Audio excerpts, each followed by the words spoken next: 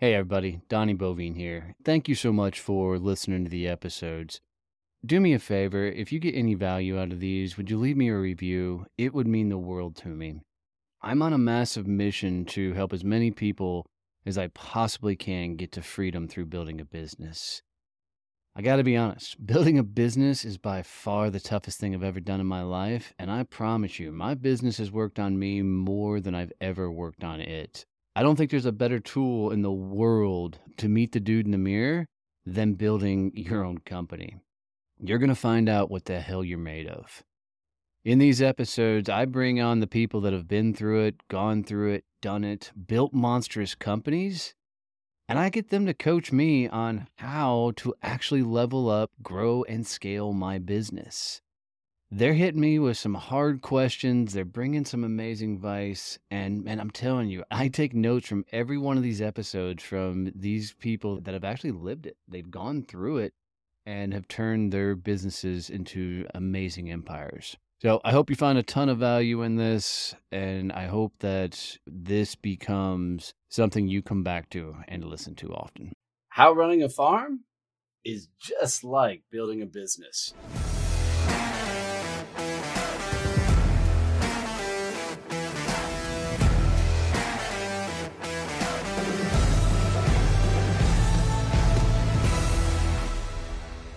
Hey, I'm Donnie Bovine, the CEO and founder of Success Champion Networking and author of the book Fuck to Focus. This is Growth Mode, a podcast all about growing and scaling your business. Hanging out with me as always is Kevin Snow, the sales automation tactician and genius. And in this episode, we're going to talk about how a couple of country boys who grew up on farms build a business and how much it correlates to really building a successful business. Kevin, I don't know how many people actually know what kind of farm and shit you actually grew up on. So walk us through a little bit about your folks' place and all that. Yeah, it's not something that we talk about a lot. So yeah, I grew up on a farm in north central South Dakota. We raised cattle, we raised pigs, we raised corn, soybeans, hay. How many head of cattle? Wheat. We would normally have around 200. God, that's a big herd. And I know it's not massive, but around here, that's a big herd. And it was all, cow calf operation. And then we'd sell them off after they got weaned to feeders. Oh, so you guys weren't processing then? You were selling the calves off. Yep. Every once in a while we'd buy some steers to feed out, but we were really cow calf operation. So man, doing cows and crops and pigs, that's a lot of damn work. Yep. Yeah, how many head of pig? Oh God, we probably I think we had 3 or 4 rotations, so we had to have probably 100 sows. God bless. And then those we had feeder pigs. We kept feeder pigs too, so we had a finishing barn that they went through, and that we knew where they were based on which stall they were in, and then we sold them off and put in more. And yeah, worst job in the world, cleaning out the farrowing barn. Yeah, and even for me, I grew up in Kansas on about a 500-acre farm. We did not have that many livestock. We did the 4-H thing, but I think at most we may have had like 7 horses, and then we had the chicken coops. And now the landowners, the place that we lived on, they had cattle that I think we were somewhat responsible for, but I don't remember. I was a young kid. The biggest thing I remember was throwing hay bales. 7, 8, 9, 10, all the way up to age 11. I was on a flatbed tractor, freaking moving hay bales around. That was a lot of our summers. And then 4-H, we were big in that lane. Doing all the workshops, and we had Friday night what were called racios. They're not really rodeos. They're more kid oriented with pole bending and hangman and barrel racing and all kinds of mutton busting and all kinds of fun things like this. Yeah. So it was a pretty cool way to grow up as a kid, not like the suburbia life that I moved to from 11 years on. And I bet even for you it was a big change.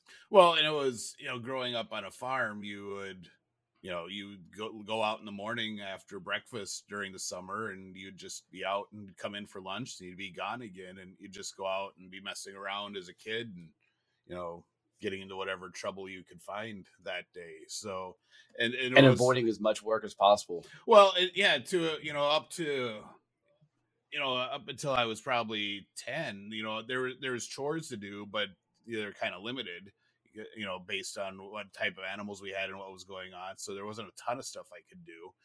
But once I started being able to drive, then there was like, oh, you're going to go work this field. You're going to go do that stuff. And then it started ramping up for me. But, well, let's be honest. Farmers have kids, so they have slave labor. Yeah, that is it. Too funny.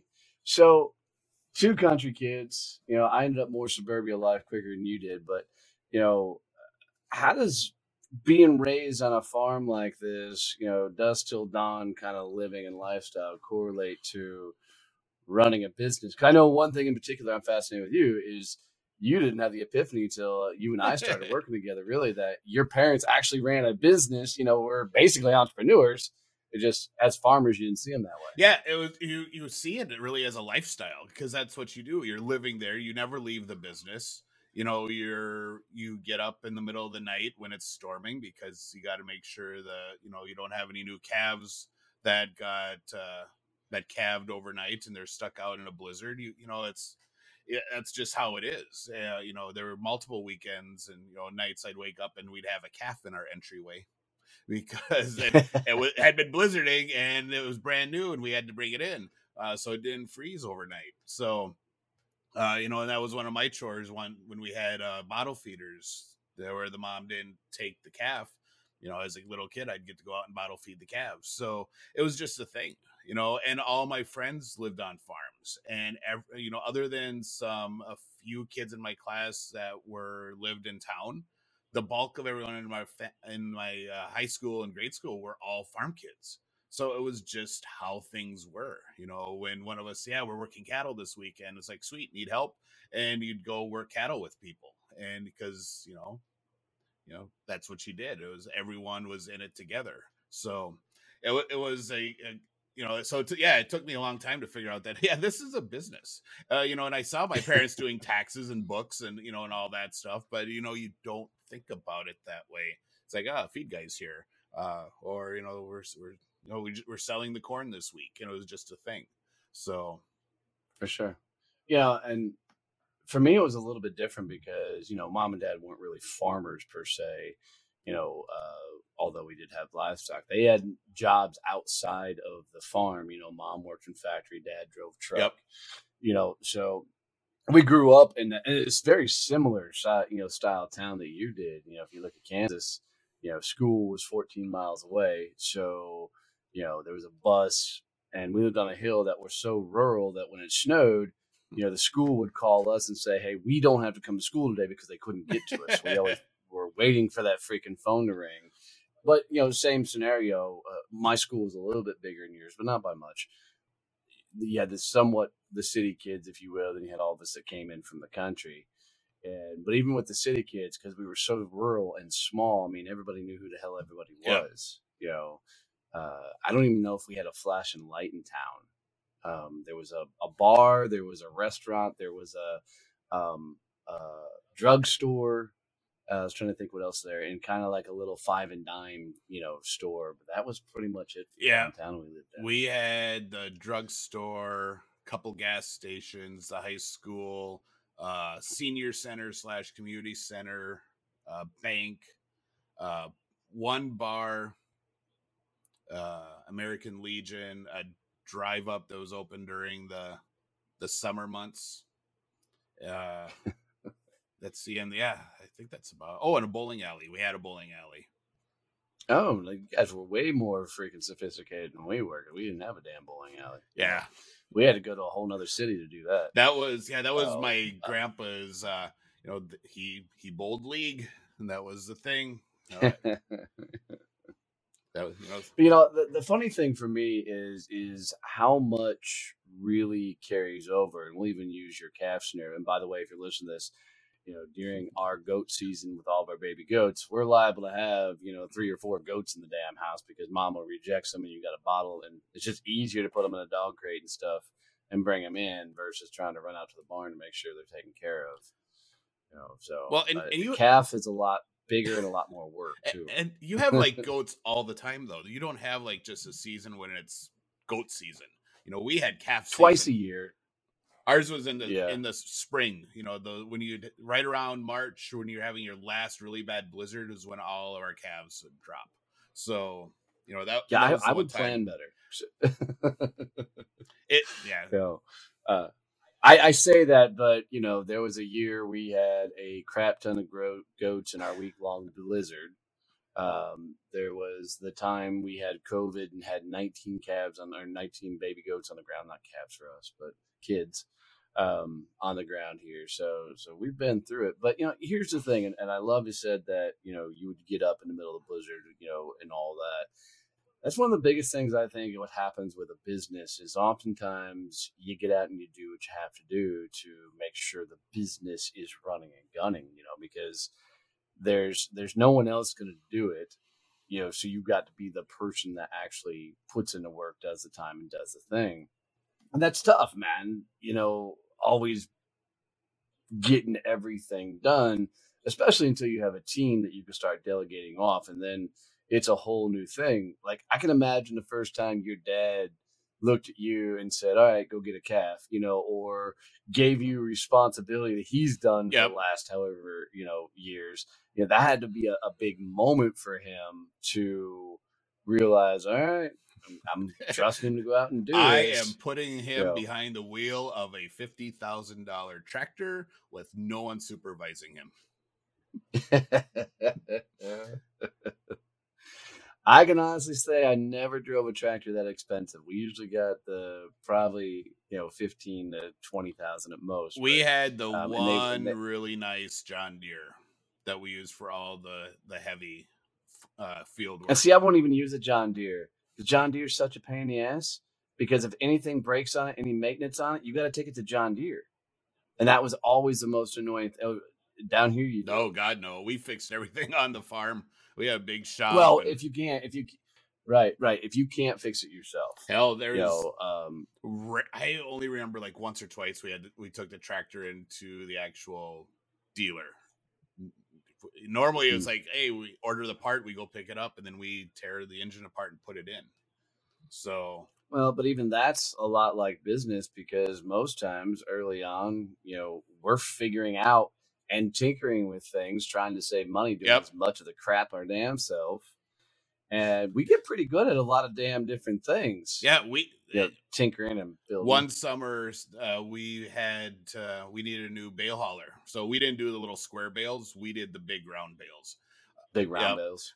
So we built, Grandpa and Dad and I built a bale carrier, big flatbed that had hydraulics and, so lots of welding and cutting steel and then putting the slip paint on and all that stuff to make our own bale carrier. It was, And that's why you got to love these blue collar farmers, man. These guys are just innovative, creative. I mean, they always joke that said, smoking weed doesn't make you a bad person. It turns you into an architect or an architect. I can't say the damn word.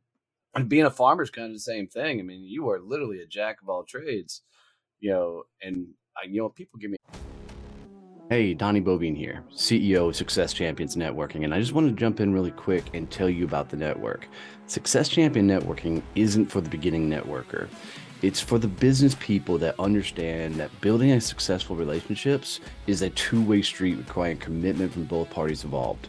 Stop wasting time networking with people that don't understand how to leverage their network to generate quality referrals for you. If you're ready to network with business people that are tired of doing all the heavy lifting and want to build real partnerships that generate high revenue referrals, visit one of our chapters today at successchampionnetworking.com, and I look forward to seeing you there.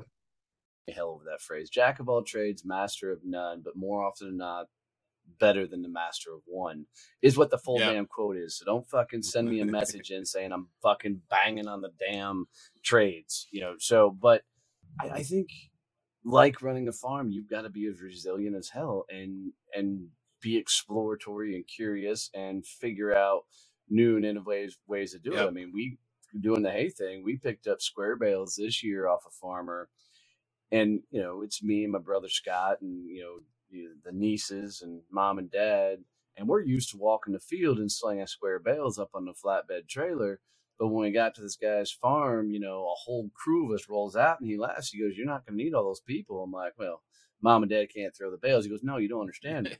He pulls out a freaking little bobcat, backs up to his farm, and he created this device that's all hydraulic and will pick up 3, 6, 9 bales at a go and off a stack. He picks up 9 bales and turns and just drops it on a trailer, which would have been, a 2-hour, 2.5 hour picking up and throwing them out of the field. We were done in 10 minutes.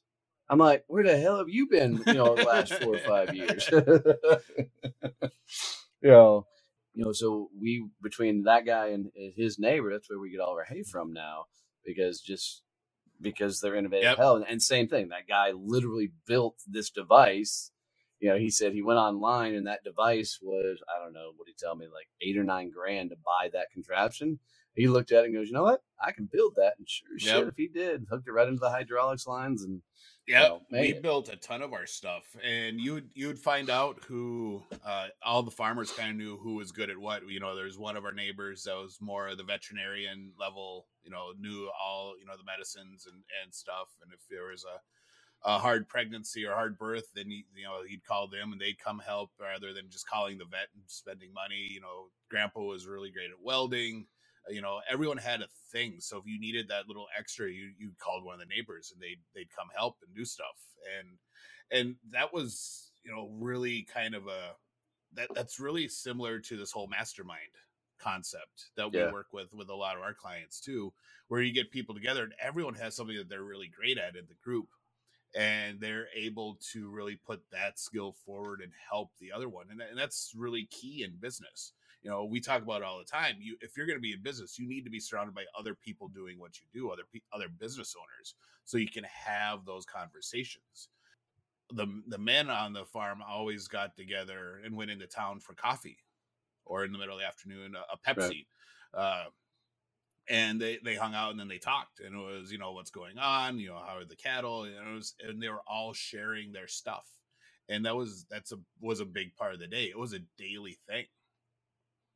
God, I remember growing up as a kid going by the whether it was the pharmacy or the little 5 and dime, the little diner, and all the old codgers sitting around the tables, wearing their freaking plaid, shirts, overalls, blue jeans, some in hats, and as a kid, you kind of stayed away from it from the most part because there was this kind of unspoken hierarchy of farming. Kids all sat around the outside.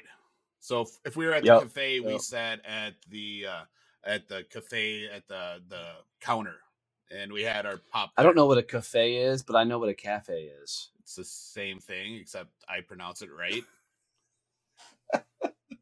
A cafe. There's no U in there. That's how I grew up. That's the German.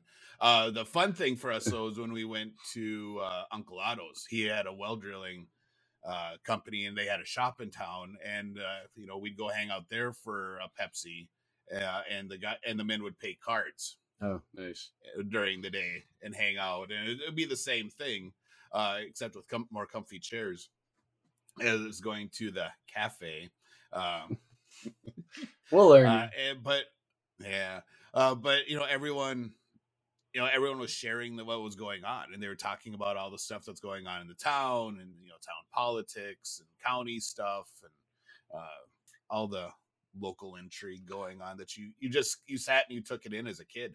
Well, and I think that just validates the idea of being around a bunch of other people that are building businesses, doing the right things, because it is the input and feedback from all the other people that really help you figure out all the things you're doing in business. Because as we do, we often put ourselves on this island because we don't want people to know how bad it is, or we don't want people to know that we're screwing things up. And but if you're running a farm and you're trying to do it all yourself, I mean, that's a lot of freaking shit to do, and try and get it done yourself. I mean, it's damn near nearly impossible. Yeah.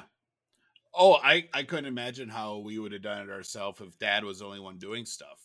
During the busy times of the year. Yeah, we were fortunate because it was Dad and Grandpa. We moved on to Grandpa's farm, and we kind of took over it as he got older. So Dad and Grandpa did a lot of it, and then me as I got older. But during the busy times of season, like harvest, Grandma was out driving grain truck. Right. Mom was driving grain truck, and between loads, she'd go in and she'd make dinner to bring out to the field. It was everyone got in. There were times when we were really busy that one of Dad's brother-in-laws or Dad's dad would come help too, and we'd have extra people. Yep. Because there was so much going on. So it had to be a community. Anyone who tried to farm on their own couldn't do anything at scale, and that's the same with business. You can't. And if you want to scale, you got to figure out how to bring on the other people. Well, and that's what I loved about it is that, and the women folk would outwork the men sometimes. I mean, they straight up got after, especially when we were busy. I mean, I can tell you, growing up with a tomboy from mom, mom's a beast, and she'll outwork most dudes, and she's gonna be sitting right next to you the entire time. And all the women in our family are just that way. It's when work's to be done, and I fucking love every minute of it. And you look at my second oldest niece, Scott's little girl, Jen. I mean, we tell her all the time she's my favorite nephew because she'll outwork most full grown ass men. She gets after it, and I love hanging out with her. And I think that's a lot of it is surround yourself with those right people. And if you're truly going to scale a business, you can't do this shit on your own. Just like your daddy was the welder in the area, he often would jump on other projects and jobs and everything else. But if all he did is focused on, welding, he doesn't build a damn farm. You got to bring all the people around you to, free up your time to go do, create, build, and add new things in there. I would really challenge, some of you guys that have never been around farming communities, never been around that type of environment, get out and get around them. And you're going to see just a different breed of person, because you're going to meet the backbone of America or the backbone of your country, wherever you're listening to, that literally are putting in the time and the hours doing the thing, making sure that they're taken care of and supporting their families. And I think that's a lot of what it took for both me and you to build our companies, was that hard work, that dedication, doing the things that others won't, so we can make it happen. Yeah, I want to circle back to one of the things you were talking about. I want to dive in a little bit deeper about the idea of just getting. You had to get the work done, and there were priorities on the farm. There were certain things that had to be done at certain times. You had to feed the cattle. There's stuff that had to be done at a specific time and on a specific schedule. So, feeding the cattle was a daily thing. You had to do it. You couldn't just not feed the cattle for a day. Even when they're out in pasture, you still had to take out all the supplements and all the extra stuff that they got in addition to what they're eating from the field. So, you have to, just like running a business, you had to figure out, hey, here's the things that are a priority. We talk a lot about business development tasks. You have to do your business development tasks every day. Yep. That's the same as feeding the cattle, feeding the pigs, feeding the chickens, whatever animals you have. It's a thing. If you don't feed them, they don't grow. If you don't feed your pipeline doing business development, your company doesn't grow. You don't have revenue. And, if your company's not having revenue, there's fallback positions that you can take to still pay the bills. On the farm, if we didn't have cattle to sell or something went wrong with the crops, we had to figure out mom and dad had to figure out, all right, so how are we feeding the kids? Right. How are we going to make money? So it's like here in Texas right now, we're in this massive drought, several days of 100+ degree weather. Yep. And it's going to go for another month and a half. We're just getting to the hot part of summer, and we're already breaking records with, how hot it's been And, I reached out to my hay guy just to see if he had, he laughed and goes, yeah, we got nothing. And nobody around us has got anything either. So now it's like, we got to take care of the goats. And luckily we stocked up. We were just going to do another round of stocking up, but we filled a barn with 100 bales going into the summer because we always knew it was tough to get hay then. But if something comes up, that barn were to burn down, God forbid, or something, gets infested with something or whatever else, there's no, hey, maybe we can just put up. Nope, we got to feed the damn goats. So, you figure it out.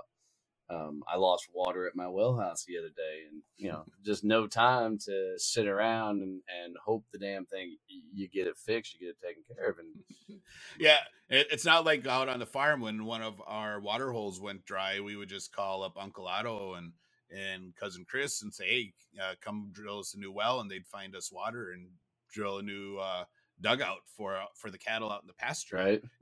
That can't just do that when you're, because you're close enough to town. You just can't dig and make a big, all right, here's our new here's our new water source. Oh, luckily we tap into the underflow of the Trinity River, so there's a huge ass supply underneath us. But and just so people understand, a traditional well goes about 350 feet. Ours goes about almost 900 feet.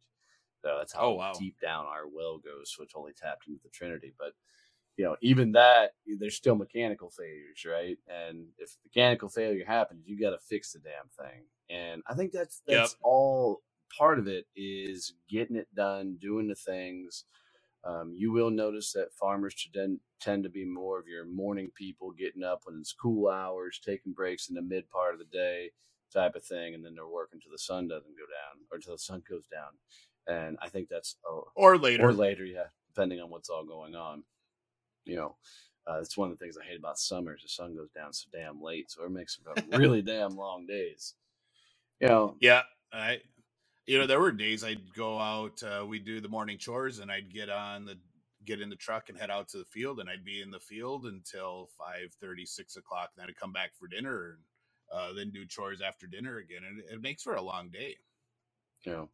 And that's a lot of it. But even, that the farmers oftentimes would take Sundays off for church and stuff.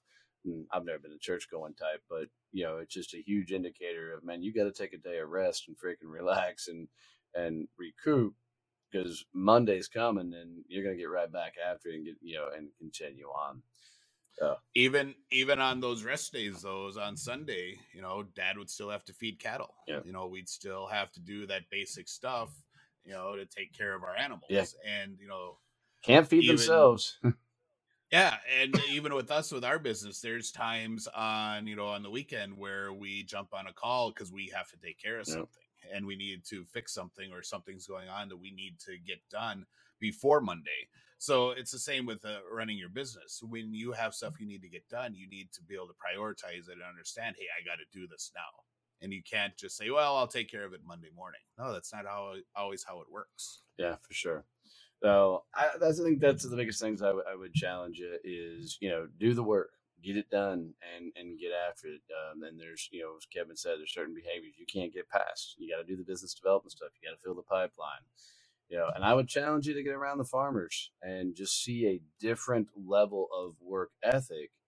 And I will also say, you very rarely see a super wealthy farmer. So it's not about just the hard work. It's about working and scaling and going big and leveraging a community. And that's how most farmers I know are actually some of the happiest, most genuine, beautifully blessed people in the damn world, because they're living the life they want to live. And I think that says a lot about what we're all trying to do. Yeah, look at my dad. We figured out, we had to do math this yesterday when I was home. He's 78, and while he doesn't do the full-time farming anymore, he still goes out and makes hay because he just enjoys it, and it's what keeps him going. And my sisters keep saying, you need to just fully retire. I'm like, shut up. Yeah, let him go.